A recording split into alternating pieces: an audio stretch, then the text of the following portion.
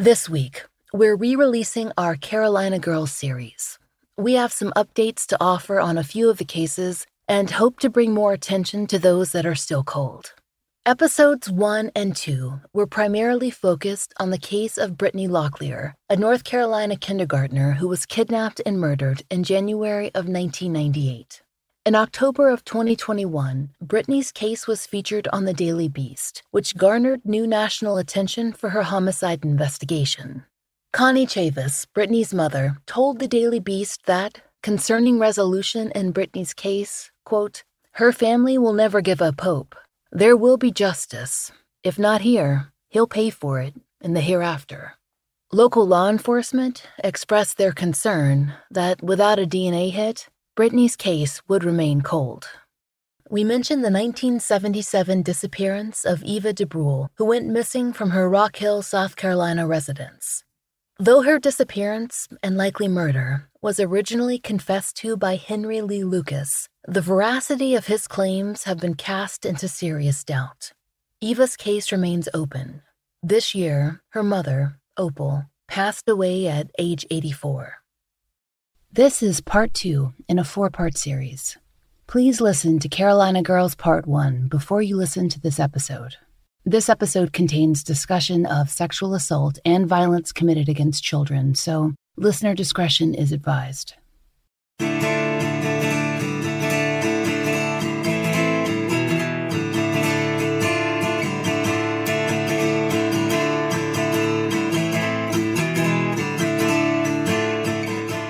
This is The Fall Line.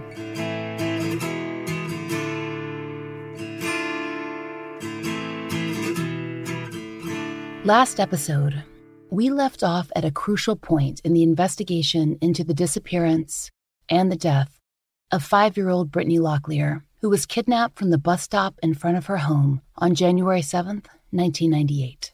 Brittany was living in the rural North Carolina county of Hoke, where her family had moved a few years before. Brittany had gone missing on a Wednesday morning when her mother, Connie, ran back to their trailer to use the restroom. When she came back, Brittany was gone. At first, Connie thought on the school bus, but a neighbor soon alerted her that a white man in a large truck, probably a brown one, had pulled up alongside the road. When he drove off, Brittany was gone. By the time Connie checked with Brittany's school and verified that she hadn't been on the bus, she knew what she had to do. Race to the Hoke County Sheriff's Office and tell them what had happened to her daughter. The searches began that day. As we reported last episode, Brittany's book bag and her overalls were found that first afternoon. But then, on Thursday, a terrible discovery. Brittany's body in a drainage ditch, just about 3 miles away from her home. She had been sexually assaulted and then drowned. It's hard to think about the grief Connie and her family must have been feeling then. As a parent, you sometimes imagine what that loss would be like, but then you skitter back from the edge. You're not willing to sit with the raw, unending loss that would seep into everything. Connie Locklear Chavis, she didn't have to imagine that. By Thursday, January 8th, she was living it. She would be for the next 22 years. Even with the discovery of Brittany's body, the investigation was in its earliest stages. As in many other cases we've covered, Hoke County law enforcement began by questioning the family. So, when you very first heard that they had found her, did the police bring you back? I was at home when I found out. You were at home, and then did they continue to stay at your house and continue to ask questions? No, ma'am. No, not that day. But the next day, yeah. The next day they were back? Yeah, I had to take a lie detector test like 3 days after she was buried. And your husband did too? Mm-hmm. And my father-in-law, yep. My ex-husband, yeah. At the time, was it really difficult to feel like they were focusing on you when you felt like they needed to focus on somebody else? Yeah, but they told me that they always have to go, to the parents and eliminate them, All of Brittany's family members passed their polygraphs. Even as those examinations were being conducted, the SBI and the sheriff's office were inundated with calls and tips and rumors more than they'd ever dealt with before. Special Agent Jack Tilley, who eventually left the SBI to become a police chief in a small town, later told reporters that it was overwhelming. In 2006, the Raleigh News and Observer published a long-form article on Brittany's case. In that article, author Laura Ehrenscheld describes Tilley's experience. Quote, "In the early weeks, investigators took hundreds of calls each day. Tilley said investigators had neither the manpower nor the equipment to handle all those calls. They jotted notes on paper forms and tried to keep computer spreadsheets of all the leads, but some tips slipped through. Eventually, they were given assistance from the FBI, but it was months later, and the calls had slowed down. Leads dried up. Connie told us that she doesn't know everything that was reported to the sheriff during that time, though she has had to endure the rumor mill more than once." Let's go back to those very first days, after the family had passed their polygraphs. Even as they were ruled out as suspects, and before Brittany's funeral could be held, the county planned a massive roadblock. Connie tells us that the then Sheriff Wayne Byrd announced on TV that this would be happening. It would have been about 4 days after Brittany disappeared, so Sunday. It was made clear that the authorities were looking for a brown truck. The FBI were in town at that point and working with the sheriff's office. In fact, within the week, they would have a suspect profile drawn up. Maybe the FBI felt it was important to announce the roadblock just to see who reacted. We can only guess. For the Chavis family, though, it was frustrating. They worried that whoever took Brittany was getting a warning and would avoid being caught. Can you talk about some of the things that you wish were done differently? I wish that the local sheriff at that time would have not got on TV and told the people, if you got a brown truck, don't come down Gainey Road. Stuff like that. A lot of stuff was mishandled in her case. So he was almost announcing that they had that roadblock up? Yeah, he told that what a roadblock was and all, and if you got a brown truck, don't come down there. Why would you do that? Why did he do that, do you think? I have never figured that out. He done that. A lot of things were done that I did not like. But the Lord knows everything, and the Lord sees everything. As the investigation moved along, Eastern North Carolina mourned. Brittany Lynn Locklear's wake, which was held on January 11th, was perhaps the largest the county had ever seen. It lasted for 5 hours. According to reporter Laura Ehrenscheld, friends, classmates, family, and strangers dropped notes, gifts, and small keepsakes into her casket. Connie still remembers the size of the crowd. Several days after there was a service was it at her school? No, her school wasn't big enough. Her service was at Turleton, the biggest school in Hoke County. That is one of the things that we recognized about this case. We have seen other cases, and for Brittany, it seems like people really showed up for her. Yeah. There were thousands of people at her service at the school. 6,000, but not everybody signed a book, so there might have been more. 6,000? 6,000 at the setting up, what we call a setting up, like the night before, and like 5 or 6 at the funeral. Yeah. Yes, ma'am. What was it like to see so many people come together? I was mostly out of it, the whole time, But it made me feel good, to know that people cared. The setting up, which Connie tells us is a word for wake or visitation, saw more visitors than the school of Turlington had likely ever seen before. And the funeral, as Connie said, held the next day on the 12th and attended by hundreds, was led by a local minister. The Fayetteville Observer reported that he directly addressed Brittany's killer during the sermon. Brittany's classmates served as pallbearers, and she was buried in a small family cemetery on property owned by Connie's in-laws. Connie was overwhelmed, both with grief and the presence of so many people so many reporters, so many questions. Were they able to hook you up with a doctor to see at the time to help you with any of that immediate trauma? No, I took it upon myself to find me a psychiatrist because I need somebody to talk to. As Connie and her family operated in survival mode, caring for baby Brianna and struggling to make it through each day, law enforcement were questioning a number of locals. By and large, these suspects have not been publicly named, but Connie heard that certain people were given polygraphs. A few even told her themselves. There was talk of a suspect early on and a sex offender who'd been questioned, but that lead seems to have run out. How many brown trucks could there have been in the Hoke County area? By mid-January, Sheriff Byrd released more information. This time, a profile of the suspect supplied by the FBI. Connie remembers some aspects of that profile, but the most complete description we found is from the Fayetteville Observer. They wrote that friends and family should look out for someone who had recently exhibited, quote, paranoia, irritability, sudden changes in appearance, or had suddenly begun to clean their car.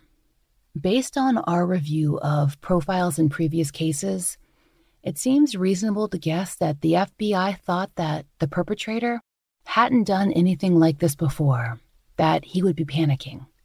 At this point in the story, we want to pause and share some information that came to us on social media when we mentioned that we were working on this story. A listener from the area wrote in to tell us about a strange thing that had happened around the time of Brittany's death. To protect this listener's privacy, we will only say the following: that the listener was aware of a person with a brown truck who died by suicide shortly after the murder and just after the roadblock, after the sheriff announced that they would be looking for a brown truck. The listener said that they had shared this information with law enforcement, who seemed familiar with the incident. Connie herself had not heard that particular story, but she's gotten other similar reports of people who acted strangely after Brittany's death. She says that law enforcement got that information too. 1998 was Wayne Byrd's last year as sheriff. In that time, he announced that they had DNA that could identify the killer, but, per the Fayetteville Observer, he declined to further specify what kind of sample had been collected. That announcement was in late January. By February, the search had been scaled back, and in May, when an election was held, a man named Jim Davis was chosen as Hoke's new sheriff. Connie said that his platform included solving Brittany's murder. Before Davis took office, there was a moment when Byrd thought the crime had been solved, when, according to the Fayetteville Observer, a man in a nearby town was arrested for, quote, taking indecent liberties with young girls who were waiting for a morning school bus.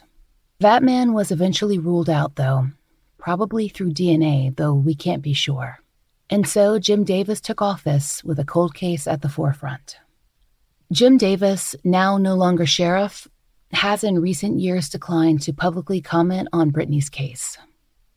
So, what we offer next are Connie's memories and feelings concerning the investigation under Davis. Some moments, like the press conference we'll mention in a moment, are referenced in the local press. Others are personal experiences of Connie's presented as she remembers them. We've not spoken to Jim Davis concerning these events and cannot comment on his version of the experience. Connie says that Davis did seem interested in solving Brittany's murder, but that it was soon evident that the attention would be focused on her family. According to Connie, he was particularly focused on her husband, and on her father-in-law. Soon after he took office, the three of them were questioned again. He tried to accuse me, my ex-husband, and my ex-husband's daddy. I didn't like the way it was handled at all, Brittany's case at all, with Jim Davis. He showed new pictures of Brittany to my father-in-law, and the FBI said they don't even know how he got his hands on them pictures, her laying on the autopsy table naked, and he's showing my ex-father-in-law pictures like that. Now, that wasn't right. I didn't like that. A lot of things went on in her case that I didn't like. And he was like, my father-in-law, he'll be 80. Let me get it right. He was born 34. He'll be 85 Christmas Day. And so back then, take 20 years, say 20 years, he was what? 65. He was an older man. And then when he come back to where we was seeing, his face was red as that. And he had a skirt right after them. And I always accused Jim Davis of it. You know, he shouldn't have done that. That was very uncalled for. But I made sure that he did not run anymore. And he would not get it anymore. Because he used Brittany's case to get in the office. And then he messed it up when he got in there. So, yeah. He had a press conference, right? He had a press conference. I showed up. He had it at an apartment complex. And it was like the lounge, like the building that goes to it. Like the meeting building. And, my cousin found out that it was going to be there, and me and her, my ex-husband, went, and I blowed it out the water. All the press come out with me. I said, oh, no, you're not going to stand here and think you're going to get reelected using my daughter's name. I don't think so. And he didn't have no information. He was just using Brittany to try to get reelected. He used her to get elected. After he had put my father-in-law through what he had put him through, and me too, come at my father-in-law's house at 7 o'clock in the morning, taking me in handcuffs. Son, his deputies to come there and handcuff me and carry me in. And you're not up under arrest, but we need you to come downtown for the question for the murder of Brittany Lynn Locklear. Yes, they did. Yes, he did. He done a lot. But I started slapping, but he said he was the sheriff for Hope County. I said, that don't make you God Almighty. I'm trying to even come up with what he would think your role was. With the FBI now, when I took the lie detector test, FBI looked at me and said, you sure didn't shit and bump her head in the tub, and you went and threw her out there in the woods?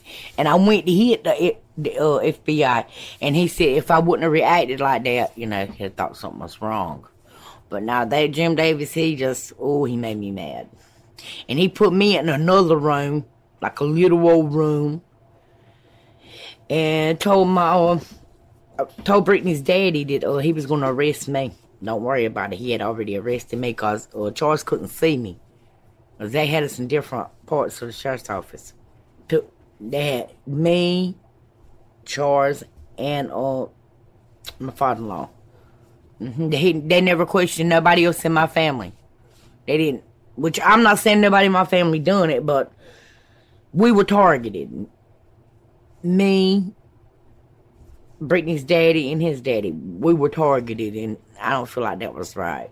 Jim Davis, and then I had lost a trailer.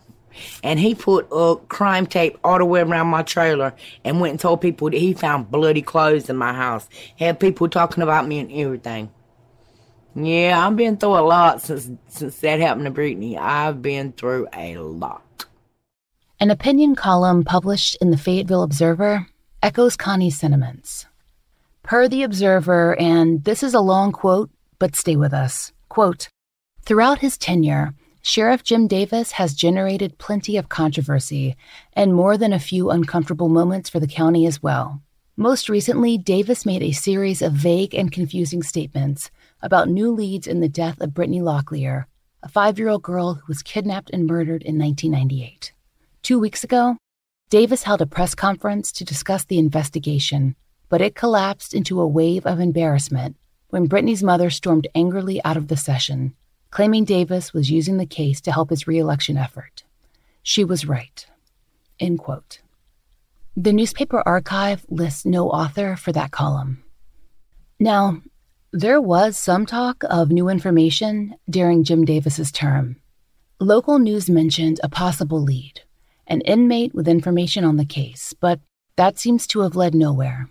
The district attorney later said as much. And by 2002, Hoke had a new sheriff, again, the third in 4 years. That man, Hubert Peterkin, he's still sheriff today, and Connie likes him. His detectives stay in contact with her. In fact, they'd stopped in not too long before we drove up to visit her, just to touch base. Peterkin declined to comment on this episode, but we can tell you something of what's gone on while he's been sheriff. In fact, there was a moment early on in his tenure when everyone thought Brittany's killer had been caught. A 2003 Fayetteville Observer article by Matt LeClaire offers details. LeClaire writes that a firefighter who worked in Fort Bragg, Kenneth Laundrie, was questioned in the case, quote, caught the attention of investigators after his coworkers found pictures of Brittany in his locker. The discovery came following his arrest July 29th by Carthage police, who said that Laundrie, disguised in a chemical suit and mask, had robbed a BB&T bank, end quote. Connie remembers hearing that he had a real photograph, but media reports said that it was a photo clipped out of the newspaper. According to The Observer, he drove a black 2000 model Dodge Ram, not the brown truck they'd been looking for, but it could have been replaced. However, he was eventually ruled out via DNA. And according to the Fayetteville Observer, investigators indicated in 2006 that, quote, they were no closer to solving her murder than they had been in 1998.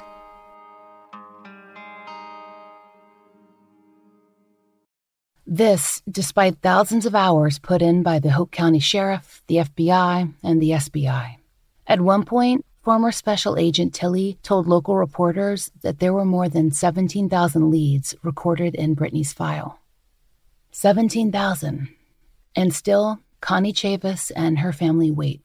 Her daughter Brianna has grown up, and now she has a tattoo on her forearm that reads, "My sister's keeper." Connie and Charles eventually divorced. The strain of losing Brittany was just too much. Since the last real lead, which came in 2003, Connie Chavis has just paused. She spends time with her family and friends. When we came up to interview her, she just cooked a huge Thanksgiving feast for just about everyone she knows. But still, she feels like she's on hold, so much waiting.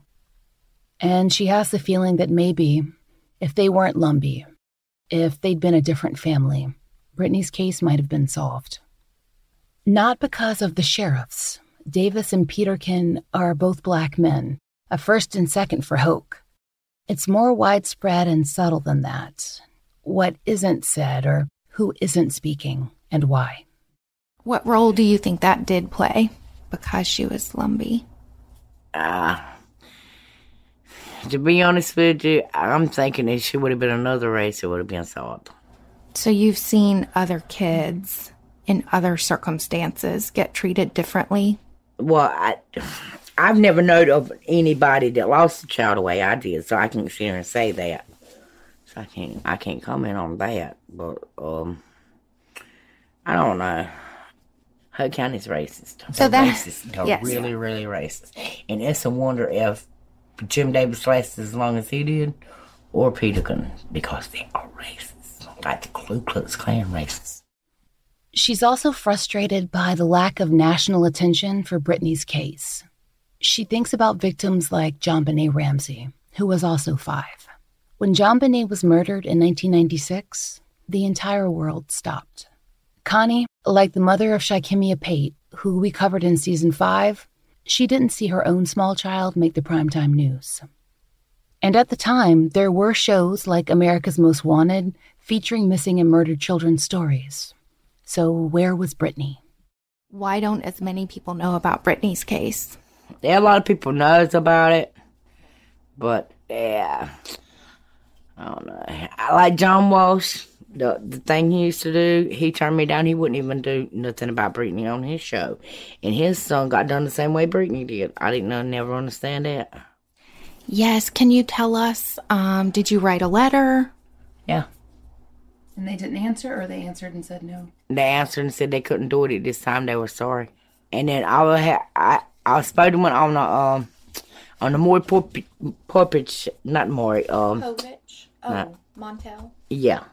I supposed to have been on the Montel show, like, they never got back up with me, though. I signed a contract and everything, because I had to sign a contract stating that if I get to New York, that I would, I got off in LaGuardia Airport. They would come pick me up from where I stayed at, take me to the airport, and I would fly to LaGuardia, get off there, and then his limousine would be there to pick me up. And I couldn't be walking on the streets or whatever. Anywhere I needed to go, the limousine would take me. I had to sign a contract and fax it back to him. But right after then, I don't ever see his show. It's been quite a few years back, so. So that never panned out? No. But you attempted to contact national media to get people to cover her case. Unsolved. You know, the same thing happened to other children that got national media. I never could understand that. We've talked to a lot of mothers who have had things happen to their children, and it changes the way they relate to their other children. Can you talk about some of the things that went on with Brianna that may not have, gone on if you had not lost Brittany in this way? Did you keep her real close after Brittany? Mm-hmm. We've heard about it, increases your... Yeah, she didn't ride a bus till she was in high school. And I didn't want to send her to school at all. But I know if I did, I'd probably get in trouble with law enforcement. So I sent her to school the last 2 weeks of kindergarten. And she got 25 awards and a trophy. She read 25 books. And stuff. Would she describe you as a mom who's kind of strict, because you want to know where she is and keep her close and keep her safe? Yeah, sometimes she gets aggravated with me and her daddy. Because if she gets off work, I give her a time limit where she's supposed to be at home. Because like I say, she works at night, She likes that graveyard shift. Overprotective. Mm-hmm. I tried not to be like that by Brianna. But her daddy is. Yeah, he's very overprotective. He's always been like that, though. Yeah, how do you feel like this has affected him? Well, he grieves, but he didn't let his one all out. And that hurt you. Brittany Lynn Locklear was 5 years old when she died. And someone in Hope County, probably multiple someones, knows who killed her. There is a $20,000 reward in her case. If you have information that can lead to resolution for Brittany Locklear, contact the SBI at 919-662-4500 or the Hope County Sheriff's Office at 910-875-5111.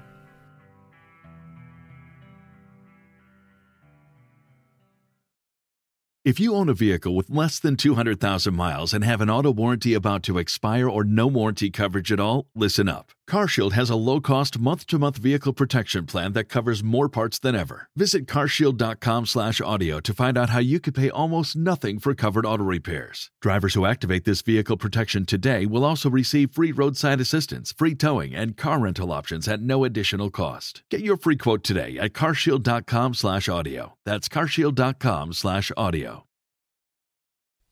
Now, we want to touch back, further back than 1998, on another Carolina girl. At the beginning of this series, we mentioned the odd synchronicity that happened when we began researching Brittany's case back in mid-2019. It's when we came across the story of another girl, one who had also disappeared from her own front yard. Now, she wasn't in Hope County, not even close. Instead, she lived in York County, South Carolina, a square of towns and suburbs loosely strung around a college called Winthrop University, and edging up against the North Carolina border. Eva DeBrule lived a little ways outside Rock Hill, which was the town built up around the college, a place that students have been calling Rock Thrill since at least the 1980s. It's not metropolitan, plenty of creeks and land. Depending on which way the wind blew, there was a time when Rock Hill would be slammed with the acrid stink of the Catawba paper mill, which was in production only 17 miles away. So, not quite in North Carolina, but close enough. Another case with the state line, easy to cross, easy enough to complicate an investigation. Get in your car and head north, and you're in Charlotte in under an hour. That would have put Eva more than 3 hours from Brittany, but there's nothing that leads us to believe their cases might be linked in the first place. Still, there are similarities. The small towns, seeming like safe places. The lack of resolution. Eva disappeared in 1977 in the hot, flat valley of the middle of the summer. She was 15 years old. She had long, dark blonde hair and wore glasses in most of her school photos. Eva lived on family property that held two structures, her home and then her grandmother's. In the larger home, Eva lived with her sister, her mother, and her father, who worked as a mechanic. Eva's family had already dealt with a terrible loss. According to CNN, her younger brother had been killed by a drunk driver just 4 years earlier, and he was just 11 and had been walking to a playground. Eva, barely a year older than him, was devastated, and so was the rest of the family. Fast forward 4 years, June 27th, 1977. Eva was home from school that summer with no part-time job, so she had a lot of free time on her hands. The rest of the family, except for her grandmother, who was in her own home on the property, was at work that day. It was a hot, bright South Carolina morning. We know that Eva was wearing shorts, a flower print top, and flip-flops. We also know that she'd planned to mow the lawn. According to law enforcement reports, she poured herself a glass of tea, then went outside to take care of the grass. When her grandmother looked out the window from her own little house, she saw a man in a truck, or as some sources have said, a Jeep, pull up into her son's driveway. At least one source reports that the vehicle pulled up more than once and that the driver got out of the car, and that Eva's grandmother then described him as a white male. This event didn't initially strike Eva's grandmother as odd. After all, Eva's father was a mechanic, and his clients, or people having sudden car trouble, they were known to stop by. But then Eva didn't come to her grandma's for lunch, and according to CNN, they'd had that planned.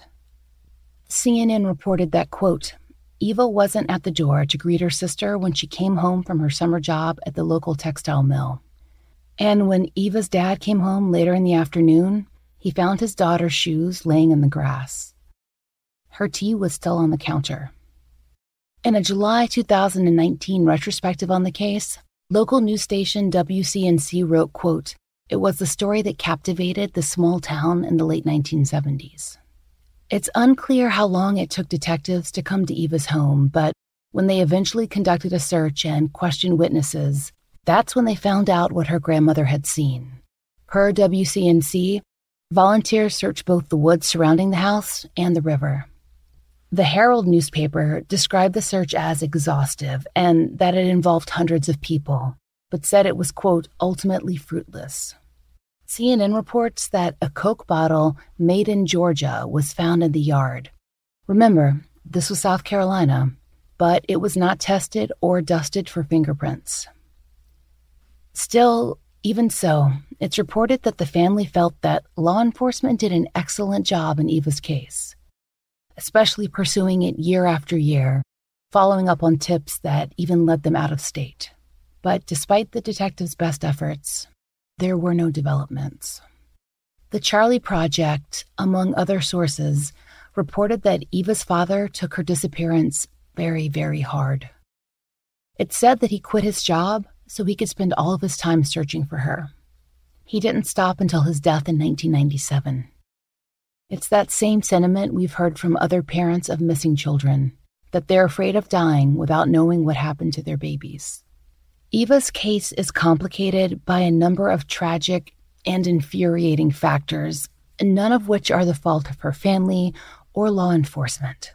Her case attracted a lot of local attention and inspired a number of people in and out of state to call in false leads and threads and even make extortion attempts, claiming they had Eva if only the family could hand over $15,000.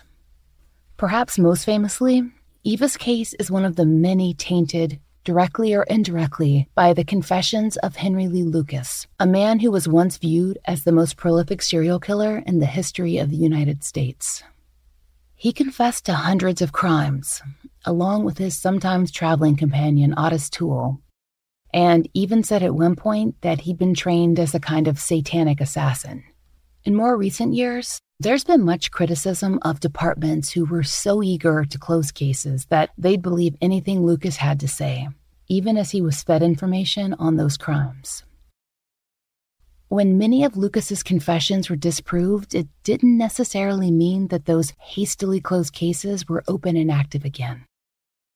Now, Eva's case was viewed as a possibility by York sheriffs who, according to the Associated Press, actually traveled to Texas to interview Lucas, but they never thought that he was a truly strong candidate. To quote the 2017 article, they told locals that evidence didn't match. Eva's family were, in a sense, luckier than most. York wasn't looking to quickly close Eva's case, and they were actually looking for her killer. According to the Herald, York County sheriffs eventually excavated a well on the family's property, and they've kept up with technological advances, including submitting the DeBruhl's family DNA to each law enforcement database that's been established, year by year. The state newspaper reported that in the late 2000s, human bones were found in the York County area, and it briefly looked like there might be a break in Eva's case. Those bones weren't Eva's, but they did revive public knowledge about her case because by that time, social media was booming and the story could be shared. The Herald quotes Eva's sister, Tammy, quote, "You have to remember that 40 years ago, technology was not what it is today. I firmly believe that if it happened today, the technological advances would have solved this crime. We would know. Now we have cell phones, cell phone pings, credit card trails, all the things that help police catch people. The police have done a superb job, but in 1977, technology was totally different," end quote. Tammy carried on the search for Eva after their father's passing. She reported that Eva, who was the baby of the family since her brother's death, was, quote, precious. That she loved children and singing in the church choir, and that she could recite the Bible from memory. Quote, "She was so sweet and innocent." Now, Eva was a working-class girl from a deep South county with a limited budget, and she hasn't been cemented in our cultural consciousness. Few cases from the 1970s have. If not for a dedicated family and dedicated local police, there wouldn't be anything left of her case in our contemporary record. Her connection to Brittany Locklear is situational. A girl in her own yard, taken by a man in a truck in the daytime when we all expect to be safe. Suspects ruled out, but rumors still flying. The thing that separates them as cases is the treatment of their families. And after all these years, the solvability. We know that in Brittany's case, DNA is available. It's been used to rule out at least one suspect. How many people are the Hope County authorities trying to rule in? Have the polygraphs that were given to locals been reviewed? Rumors followed up on? Initial suspects re-questioned? Maybe to solve this case, we start with a simple, essential question. How did Brittany's identity as an Indigenous child affect the presentation, the investigation, or the community reaction to her case in the first place? It's time to find out. Brittany's family has been ruled out more than once. But what about others in Hope County? Just this January, Connie Chavis faced down the 22nd anniversary of her daughter's kidnapping and death. If you have information to share with the family or with law enforcement, perhaps you can help prevent a 23rd year without answers or resolution. Again, if you have any information, please call the Hope County Sheriff at 910-875-5111. Next time on The Fall Line, we continue our Carolina Girl series with the case of Nyshan Huff of Greenville, South Carolina, and other women and girls in the Carolinas whose murders remain unsolved. This season, we'll also look at the disappearance of Aaliyah Bell from Rock Hill, the most recent case that we've ever covered. To learn more about the history and the current culture of the Lumbee Tribe of North Carolina, follow the link in our show notes to the tribal government website. We've also included a link to the Coalition to Stop Violence Against Native Women. We'd like to thank all the listeners who've taken the time to support our sponsors, leave us reviews, or support our show directly on Patreon. We couldn't do it without you. Special thanks to Angie Dodd. Thanks also to Dr. Melinda Maynor Lowry, and remember to check out her books, which are linked in our show notes. The Fall Line is created by Laura Norton and Brooke Hargrove, and is produced and mastered by Maura Curry. Written, researched, and hosted by Laura Norton, with interviews by Brooke Hargrove. Our research assistants are Haley Gray, Kim Fritz, and Jess Watford. Content advisors are Brandy C. Williams, Vic Kennedy, and Liv Fallon. Theme music is by RJR.